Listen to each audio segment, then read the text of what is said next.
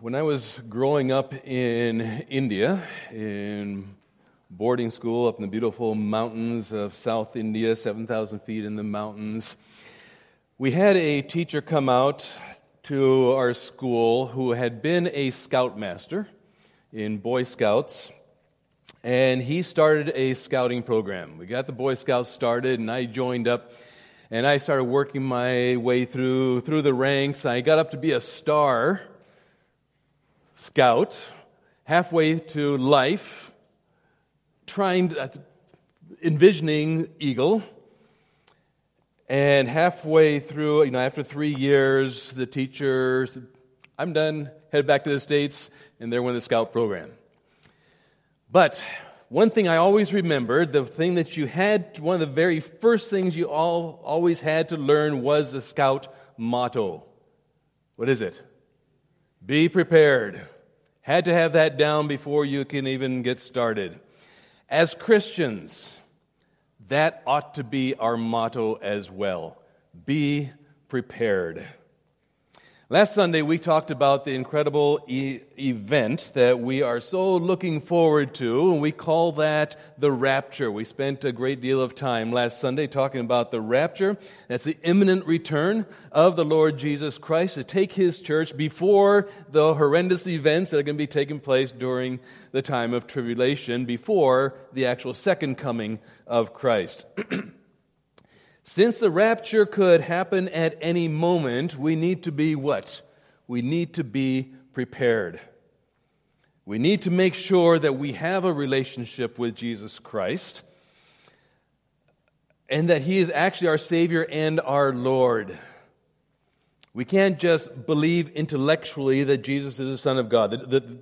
The demons believe that, and they are certainly not saved. There has to be a heart change. There has to be a heart transformation, a life transformation. As you think about the rapture, you may remember a series of books and movies that came out a while back called Left Behind. Now, admittedly, I never read any of those books, never saw any of those movies. I was busy teaching English in somewhere around the world, so this didn't really catch my attention. But I do remember watching the original Left Behind movie. Do you remember the name of that movie? It was called A Thief in the Night. Saw it on the Logos ship. It was a book-selling ship that went around, a Christian ship that went around, and it docked in the city of Bombay when my parents were there, and we went and we watched that film for the first time there many, many years ago. But the movie opens with a church youth group singing a song called "I Wish We'd All Been Ready." How many of you remember that song? Okay, cool song. Always loved that song. The second verse goes, "A man and wife asleep in bed. She hears a noise. She turns her head. He's gone. Two men walking up a hill. One disappears and one's left standing still. I wish we'd all been ready. There's no time to change your mind. The sun has come and you've been left behind." It's based on our passage this morning, and I thought about singing it today. I had actually put it in the program, and later I got to think about it. I said, I don't think we're going to do that. But as I began doing some deep diving into our passage, I realized that though the sentiment of that song and even the truth of it perhaps fits the idea of the rapture, they had actually taken the passage in Matthew out of context, and we'll see why in a moment. So turn in your Bibles, if you would, to Matthew chapter 24 as we finish up this chapter today. Now, you'll remember that Jesus has just given the disciples a parable of the fig tree. We looked at that last Sunday, letting them know that the second coming and judgment is right around the corner. The summer is almost here. The summer signifying the time of harvest. The harvest, spiritually speaking, signify the time of judgment when God's angels come and separate the good from the bad. Jesus, beginning at the beginning of the chapter, all the way down through verse 35, has been answering the disciples' question, what will be the sign of your coming, and when will it happen? And Jesus has laid out the events, all the different events that are going to occur just prior to His second coming. Now that's the what are the signs part of their questions. Now beginning in verse 36, he discusses the when aspect of their question. When specifically will he come? So beginning in verse 36 here in chapter 24, and really all the way through verse 31 of chapter 25, he deals with that question, when shall these things be? So let's read our passage this morning in Matthew 24, starting with verse 36, and we'll read through the end of the chapter. But about that day or hour no one knows, not even the angels in heaven, nor the Son, but only the Father. As it was in the days of Noah, so it will be at the coming of the Son of Man. For in the days before the flood, people were eating and drinking and marrying and giving in marriage, up to the day Noah entered the ark. And they knew nothing about what would happen until the flood came and took them all away. That is how it will be at the coming of the Son of Man. 2 men will be in a field, one will be taken and the other left. 2 women will be grinding with a handmill, one will be taken, the other left. Therefore keep watch, because you do not know on what day your Lord will come. But understand this, if the owner of the house had known at what time of night the thief was coming, he would have kept watch and would not have let his house be broken into. So you also must be ready, because the Son of Man will come at an hour when you do not expect him. Who then is the faithful and wise servant whom the master has put in charge of the servants in his household to give them their food at the proper time? It'll be good for that servant whose master finds him doing so when he returns. Truly I tell you, he will put him in charge of all his possessions. But suppose that servant is wicked and says to himself, my master is staying away a long time, and he then begins to beat his fellow servants and to eat and drink with drunkards. The master of that servant will come on a day when he does not expect him, and at an hour he is not aware of. He will cut him to pieces and assign him a place with the hypocrites, where there will be weeping and gnashing of teeth. Wow. So we've just studied the first 2/3 of the chapter here, with Jesus laying out all the events that we will know right about when Jesus is going to come the second time. And then he says in verse 36, but about that day or hour, no one knows. Not even the angels in heaven, nor the Son, but only the Father. And with that statement, he gets them, the disciples that he's talking with there, thinking about the issue of the when, because they ask the two-parted question with him, and tells them the when is an unknown. Now, the signs that precede the second coming have been clearly given. They are really detailed in Matthew 24, as we saw as we went through that, and also in Revelation chapter 6 through chapter 18. You can't miss them.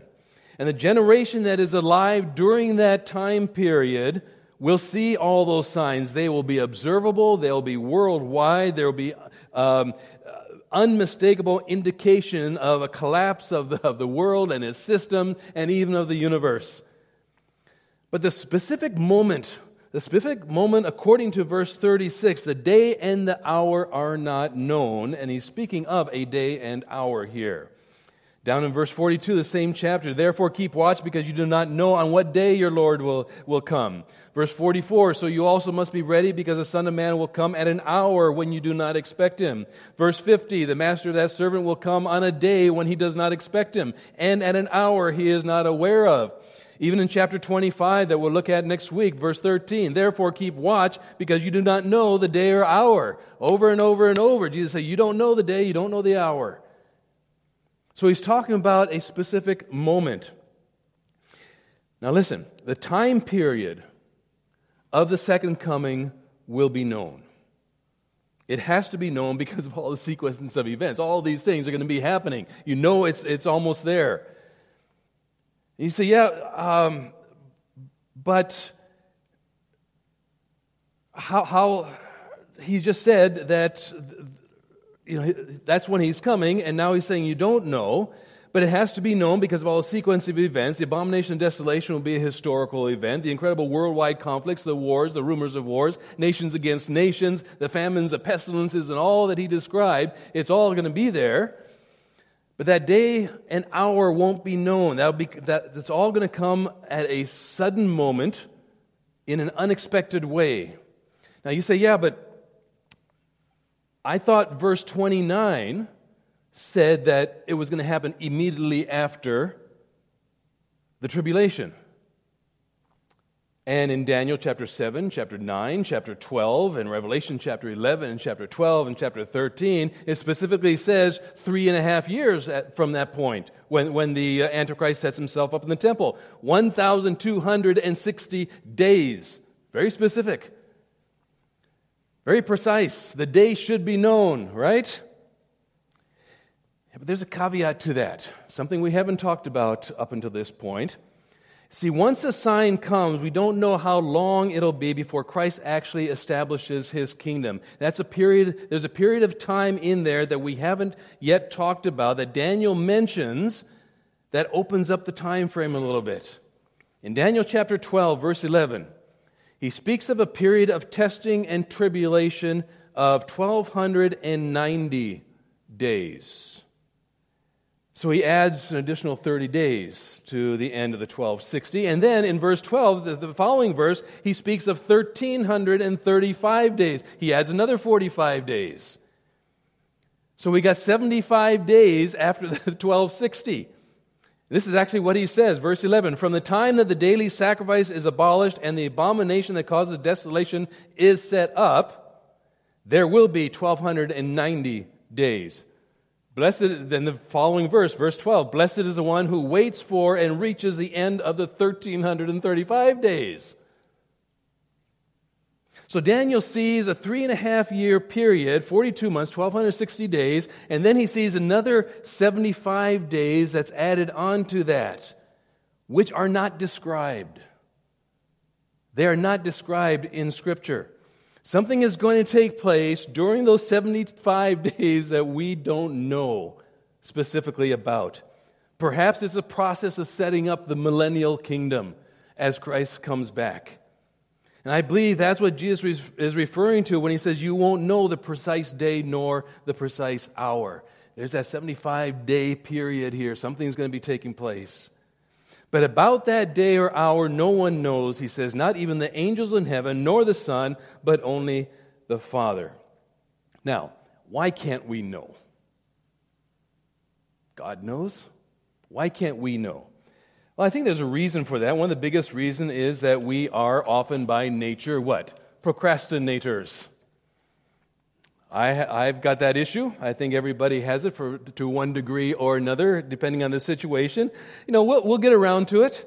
We're having too much fun right now, right? I want to do what I want to do. I'm going to live it up and do what I want. And at the last minute, I'll change. At the last minute, I'll pray.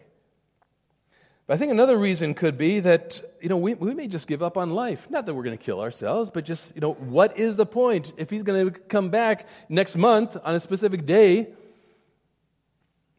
what's the point of looking for a new job? What's the point of buying a new house? What's the point of having children anymore? Because life stops. We might as well go up on a mountaintop. It's happened in the past. Somebody has predicted a day, and people will go up on a mountaintop, and they sit there and wait for the coming. Day passes. Oh, bummer. You didn't come. But that's kind of the mentality that we could get into as well. So the Lord's chosen not to give us that knowledge. And we're supposed to live every moment expecting his return, so that we are always prepared. Now, in this verse, we can understand the fact that we don't know the day or hour. Okay, that makes sense. We're his creatures. We're his created ones. We can even understand the angels not knowing that they are not omniscient. They don't know everything. But Jesus? Really?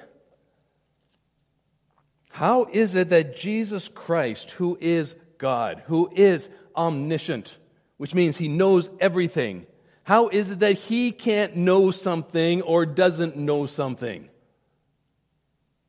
He said, not even the Son knows the time. Well, I think that's fairly easily explained if we understand the meaning of his incarnation, of his coming as a man. Jesus Christ is fully God. No question there. Fully and totally, because you can't be part God. It just There's no possibility there. He is all God. But when he became a man, he voluntarily restricted the use of his divine attributes. It wasn't that he laid his attributes aside. It wasn't that he set his deity aside because he was fully God. But rather he restricted the use of those things. It was like he had them as instruments, but chose not to pick them up and use them. So he lived as a man without using his omniscience unless the Father told him something. Remember what Paul says in Philippians chapter 2, verse 6 and 7? Christ, who, being in very nature God, did not consider equality with God something to be used to his own advantage. Rather, he made himself nothing by taking the very nature of a servant, being made in human likeness. When it says he became a servant, it means that he submitted himself to that which the Father wanted him to do, to that which the Father wanted him to say, to that which the Father wanted him to know. And that's why in John 15:15, we have a very important verse in understanding Christ. Jesus, speaking to the disciples, says, I no longer call you servants because a servant does not know his master's business. Instead, I have called you friends. For everything, listen, for everything that I learned from my Father, I have made known to you. So he was waiting to learn from his Father. He chose that. So at that moment in time when Jesus was telling his disciples about the second coming, the Father had not yet revealed to him the exact moment of his return. Oh, he knows now. He knows now because he's back with the Father. After his resurrection, when he appeared to his disciples at the end of Matthew, remember Jesus said in Matthew 28, verse 18, all authority has been given to me. I believe that when he rose from the dead, he reaccessed all of his divine authority, all of his divine attributes, all of his divine knowledge. So, what kind of attitude should we have not knowing the day or hour of Christ's return? Well, our message title is Be Prepared, and that includes being alert, being ready, and being faithful. First of all, we need to be alert. The unexpectedness of the second coming calls for alertness. Verse 37 says, as it was in the days of Noah, so it will be at the coming of the Son of Man. Now, what's he talking about? How was it in the days of Noah?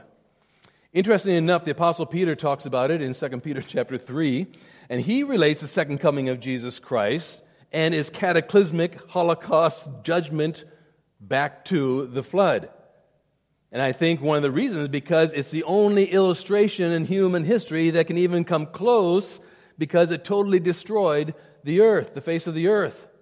Listen to what Peter says. Above all, you must understand that in the last days, before Christ returns, in the last days, scoffers will come, scoffing and following their own evil desires. They will say, where is this coming, he promised? Ever since your ancestors died, everything goes on as it has since the beginning of creation. But he says they deliberately forget that long ago, by God's word, the heavens came into being, and the earth was formed out of water and by water. And by these waters also the world of that time was deluged and destroyed. By the same word, the present heavens and earth are reserved for fire, being kept for the day of judgment and destruction of the ungodly. Now, both Jesus and Peter are saying that the attitude that prevailed during the time of Noah will be an attitude that will prevail during the time shortly before the second coming of Christ. And that's what he means when, as it was in the days of Noah, so it will be at the coming of the Son of Man. Now, here's a thought. Not only do people not know the day and the hour the Lord is coming, but most of them aren't even going to care. It's true. Even with all the signs and all the wonders and all the things going on, they're not going to care. They're not even going to think about the fact that this could be the second coming of Christ. We better get our lives in order. They won't even be considering that as an alternative. I know it's hard to imagine. But they'll be on their computers and they'll be analyzing the universe and the weather patterns and try to explain scientifically why everything's going haywire, why there are earthquakes and why there are all kinds of movements in the heavens and why the tides are all messed up and the moon's not shining anymore and why the sun isn't working properly and why daylight has been shortened. I talked about the shortening of the daylight earlier this morning and why there's blood in the seas and there's bitterness in the fresh water and why people are slaughtering each other and why there are terrible massacres all around the world. They're going to be trying to figure all this out scientifically. They're going to be trying to do it sociologically, scientifically, rationally, and they're not going to be looking at the truth of God's Word. They refuse to do it today, and they won't do it then. Even back in the days of Noah, people ignored the truth. They ignored the truth. Do you know how long Noah preached? And I say preached because in 2 Peter 2:5, Peter calls Noah a preacher of righteousness. He wasn't just a builder, a boat builder. He had never done that before in his life. There was no need. It took Noah 120 years to build the ark. And do you know what he was doing while he was building it? He was preaching righteousness. He was preaching and calling people to get their lives right with God because judgment was coming. He told the people that it was going to rain and there was going to be a flood, and they laughed and ridiculed and mocked him because there was no such thing as rain. They'd never had rain before. What is this crazy guy thinking? Why should they listen? They didn't believe in God. They didn't want to believe in God. That sounds like our society today, doesn't it? The religion of atheism is taking over our country, our schools, our institutions. You can't talk about God. He doesn't exist. Life goes on. Life will always go on. Verse 38, starting with verse 37. As it was in the days of Noah, so it will be at the coming of the Son of Man. For in the days before the flood, people were eating and drinking and marrying and giving in marriage up to the day Noah entered the ark, and they knew nothing about what would happen until the flood came and took them away. Now, I don't think they intellectually, Noah's been preaching to them. They've been preaching to them, but they did not consider it. They just let it go over their heads. They knew nothing about it. Unbelievable. 120 years, Noah's preaching and preaching and preaching and preaching, and they didn't believe it until they were washed away in the flood. And there are going to be signs and signs and signs for 3.5 years before the second coming of Christ.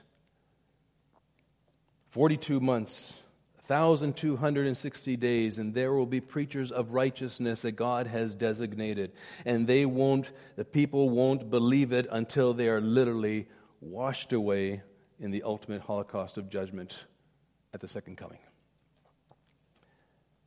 They'll come up with all kinds of reasons to mock and scoff and laugh and ridicule. And if they were that wicked in the day of Noah, they'll be more wicked in the days preceding the second coming, because as we've looked at before, the restraint of the Holy Spirit, the restraint of the church will have been lifted, and evil will be rampant. Do you know what else will happen? Or do you know what else happened at the time of the flood? Back in Genesis chapter 7, when Noah and his family went into the ark, what happened? God shut the door. God shut the door. That was it for those people. No second chances. As it was in the days of Noah, so it will be at the coming of the Son of Man. Next Sunday, as we get into chapter 25, we're going to be looking at the parable of the 10 virgins with their lamps and the oil, going to a wedding. Half of them were not prepared, and the door was shut to them. And now in our passage here, Jesus gets very specific in verses 40 and 41. 2 men will be in a field, one will be taken, the other left. 2 women will be grinding with a hand mill, one will be taken, the other left. Now listen very carefully, because this is really important. There are many who have taken these verses out of context and applied it to the rapture. That's what the song, "I Wish We'd All Been Ready," was implying. I want to make a statement here, and I want you to listen carefully so you don't misunderstand what I'm saying. The truth of these verses, the concept of these verses can be applied to the rapture. But Jesus is not talking about the rapture in these verses. Let me explain this. You see, when the rapture takes place in the twinkling of the eye, Paul tells us in Corinthians, the church will be taken up and the people who are not ready will be left behind to face the judgment of the tribulation. But in the context of Matthew chapter 24, who are the ones being taken? Jesus is talking about people being taken in judgment. When Jesus says two men will be in a field, one will be taken, the other left, he is not saying that the one who is righteous is going to be taken. It's the unrighteous. It's the rebellious one. It's the one who has not believed in Jesus. Well, how can I say that? Go back to verse 39 here, talking about the people in Noah's day. It says they, the unrighteous, the rebellious, the scoffers, they knew nothing about what would happen until the flood came and what? Took them. Isn't that interesting? Took them, the unrighteous, the rebellious, the scoffers, all away. So do you see what Jesus is saying here? As it was in the days of Noah, so it will be in the coming of the Son of Man. They knew nothing about what would happen until the flood came and took them all away. That is how it will be at the coming of the Son of Man. 2 men will be in a field. One will be taken. The unrighteous, the rebellious, the scoffers, and the other will be left. We'll be looking at this separation process at the end of chapter 25, where he takes the goats and the sheep and he separates them. And the goats, they are taken to everlasting, eternal punishment, and he takes the sheep and he brings them into the kingdom. When Jesus sets up his millennial kingdom, the people who will be left will be the believers who will go into that kingdom. Because we as a church will be raptured. You remember, we're going to be in heaven. We're going to be coming back with Jesus to be a part of that millennial kingdom. But the ones that will be left will be joining them in that kingdom. He says in verse 42, therefore keep watch, because you do not know on what day your Lord will come. The word to keep watch used here means to be alert, to watch, to be vigilant. It's a present imperative verb tense. Be continually alert. Once again, Jesus is talking about his second coming. The people of that generation need to be looking at the signs of the times and be ready.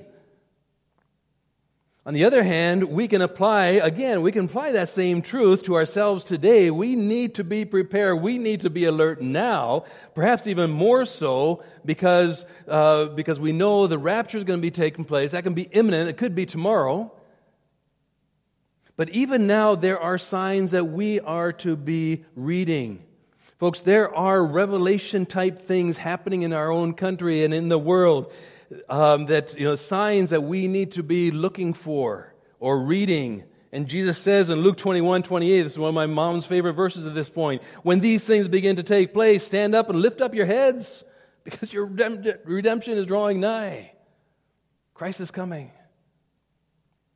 So first, to be prepared, we need to be alert.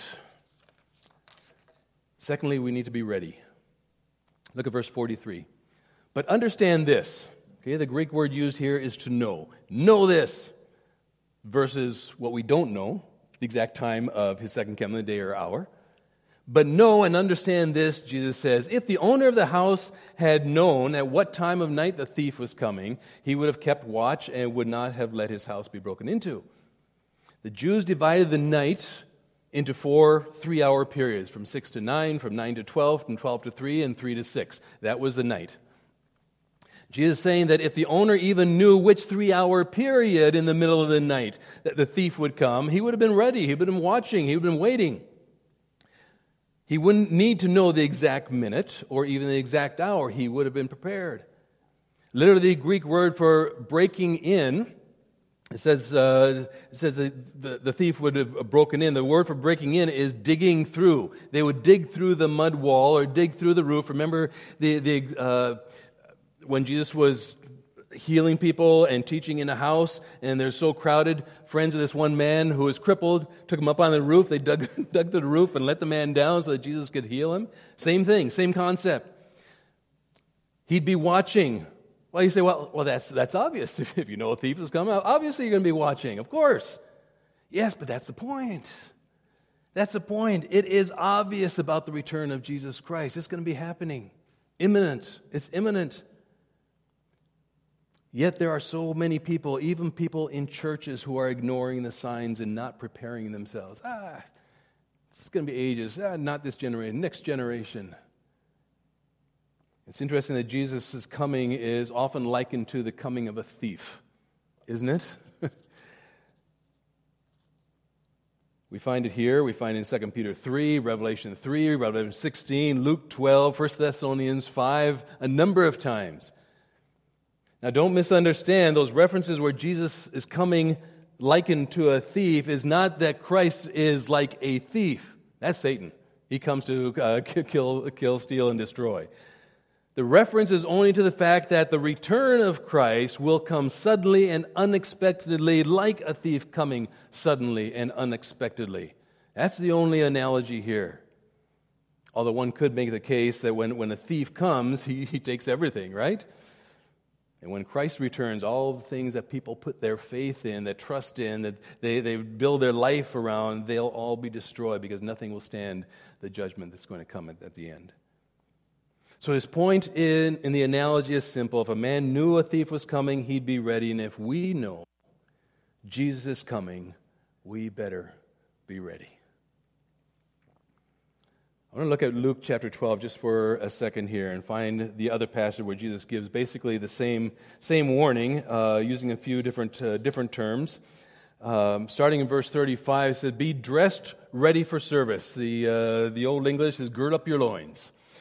Be dressed and ready for service, he says, and keep your lamps burning like servants waiting for their master to return from a wedding banquet, so that when he comes and knocks, they can immediately open the door for him. It says, it will be good for those servants whose master finds them watching when he comes. Why? Why will it be good? Truly I tell you, he, the master, will dress himself to serve.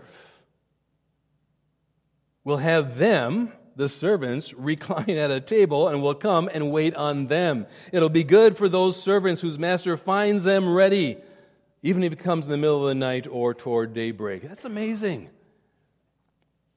When the Lord comes back, if we're prepared and ready, He'll sit us down to eat and He'll serve us. Wow. That's the kingdom He's talking about. If we're prepared when He comes, we'll sit down with Him in His kingdom and He will serve us. Then He says in verse 40 of Luke 12, you also must be ready because the Son of Man will come in an hour when you do not expect Him. Same thing that Jesus is saying here in Matthew 24. He's saying be prepared, be alert, be ready. There's one more thing that Jesus calls for, and that is the fact that we need to be faithful. While we're being alert, while we're being ready, we need to be faithful. We find this in the last few verses of the chapter. And here again, Jesus uses a beautiful analogy, a story, a parable, if you will. It's a powerful illustration to make His point, and ends with a very sobering thought. Verse 45 says, who then is the faithful and wise servant, whom the master has put in charge of the servants in his household to give them their food at the proper time? Now, what's he talking about? This is really a very interesting parable, and I've read a number of different explanations for the meaning of this, including the one that says that the servant are referring to church leaders. The household is the church, and the food is the Word of God. Therefore, church leaders must be faithful in continuing teaching the Word of God. Not a bad concept. It's true. We need to be doing that.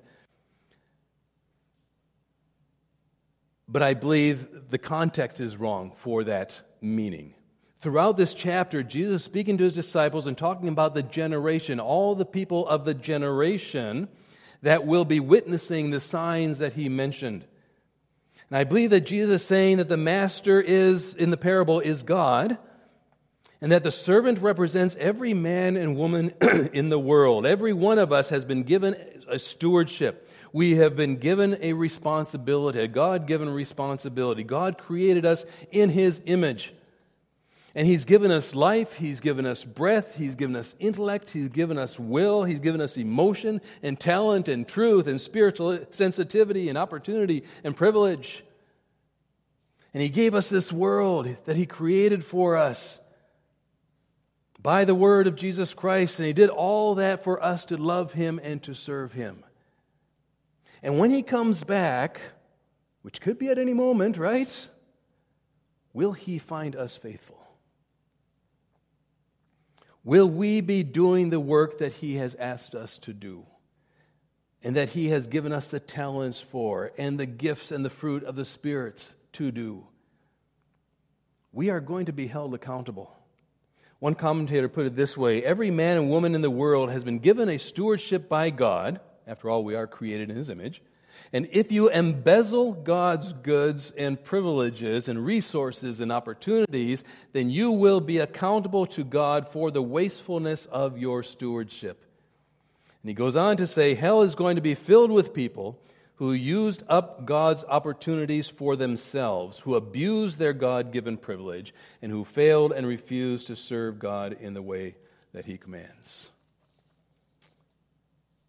So in our story here, the master of the house expects his servants to be ready and to be faithfully accomplishing their duties.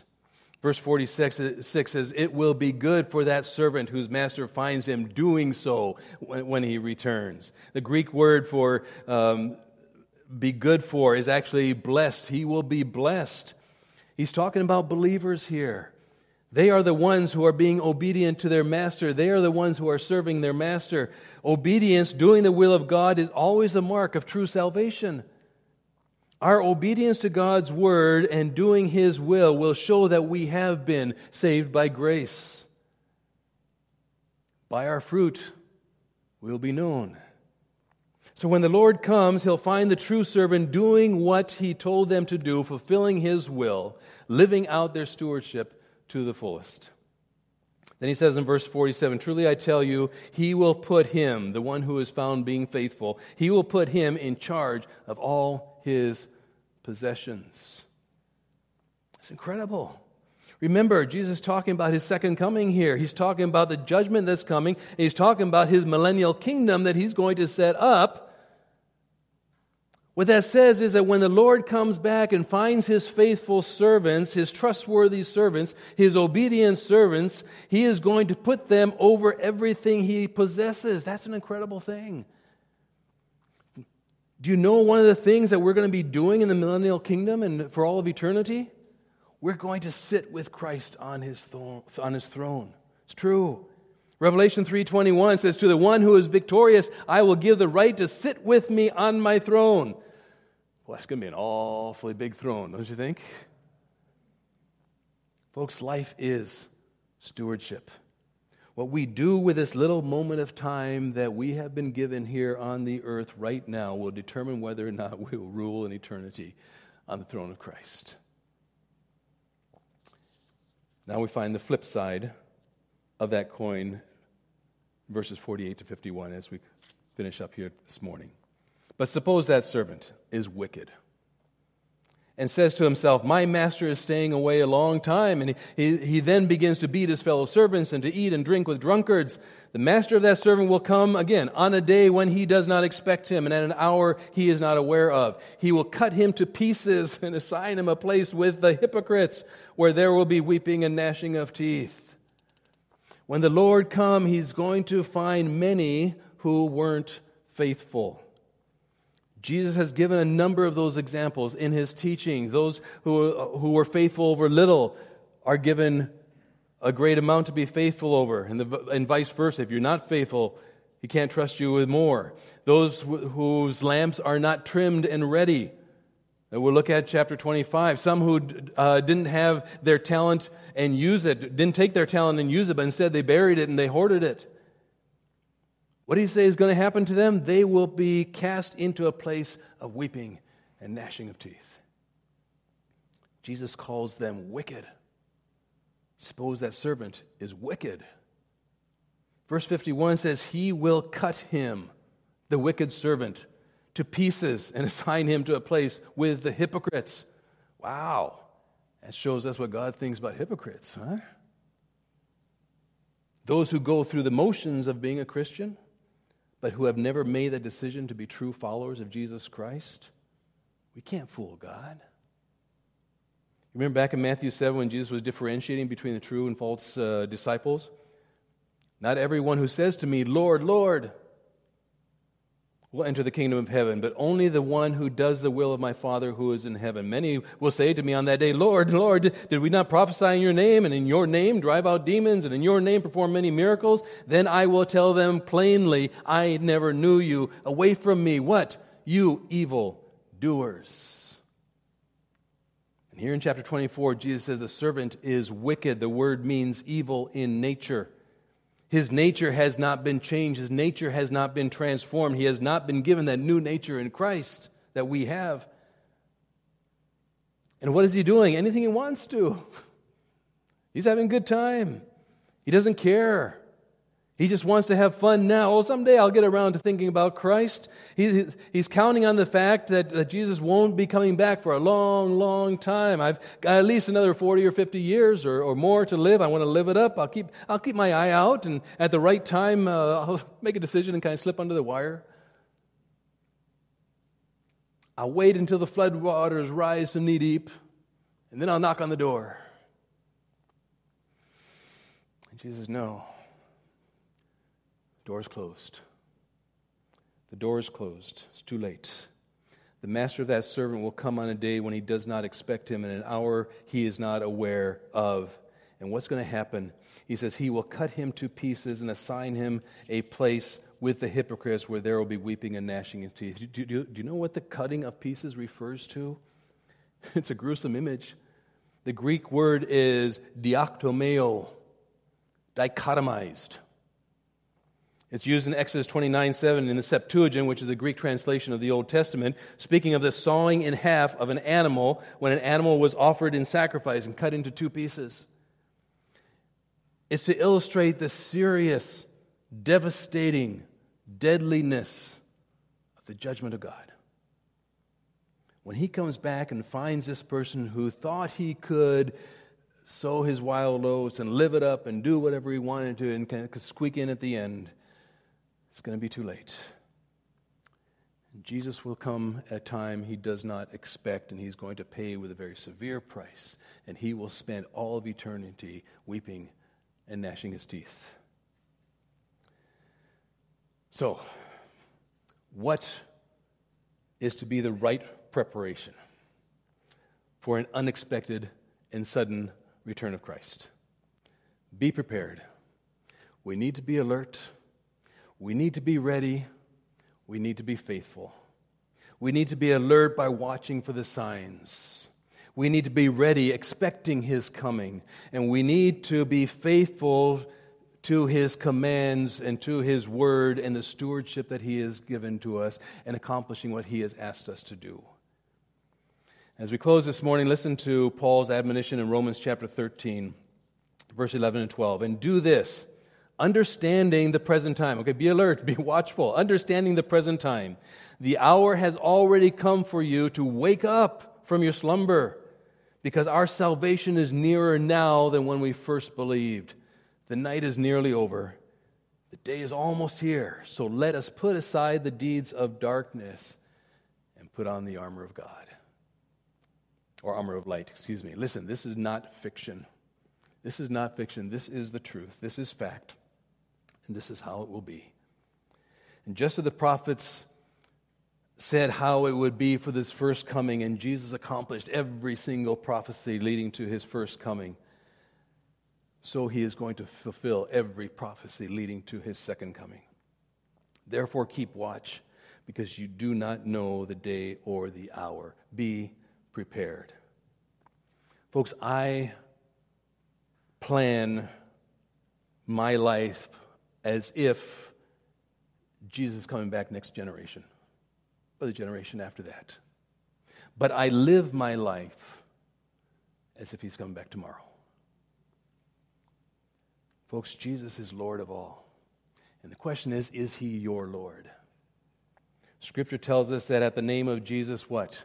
Every knee shall bow. Some are going to be bowing in loving adoration. Some are going to be bowing in terror. But every knee will bow. Father, this morning, we thank you for your promises. We thank you for your word. We thank you for your warnings. We thank you for your prophecies. We thank you that you have told us that you are coming and that it could be at any moment and that we're going to be taken and we don't have to go through all those horrible tribulation times and the judgment. And Father, I pray that this morning, understanding what is to come, that we will prepare ourselves to be prepared every moment of the day, to be alert, to be watchful, to be faithful to you and your word. And Father, I pray that you would use us in a powerful way. And if there is one here this morning, Father, that has not made that commitment, that has not made that decision to truly follow Jesus Christ and make Jesus Christ the Lord of their life, I pray that you'll speak to them very powerfully by your Holy Spirit this morning. And they will come to the point of saying, I've just kind of been doing my thing, and I'm hoping for the best, and I've been a pretty good person, but you say that's not enough.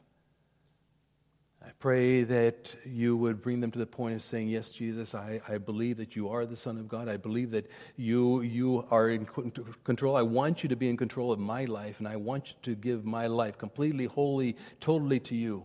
And I want you to be Lord of my life. And Father, a simple statement of that sort changes our life, transforms our life. So, Father, I pray that you do new work in each one of us. In Jesus' name we pray. Amen.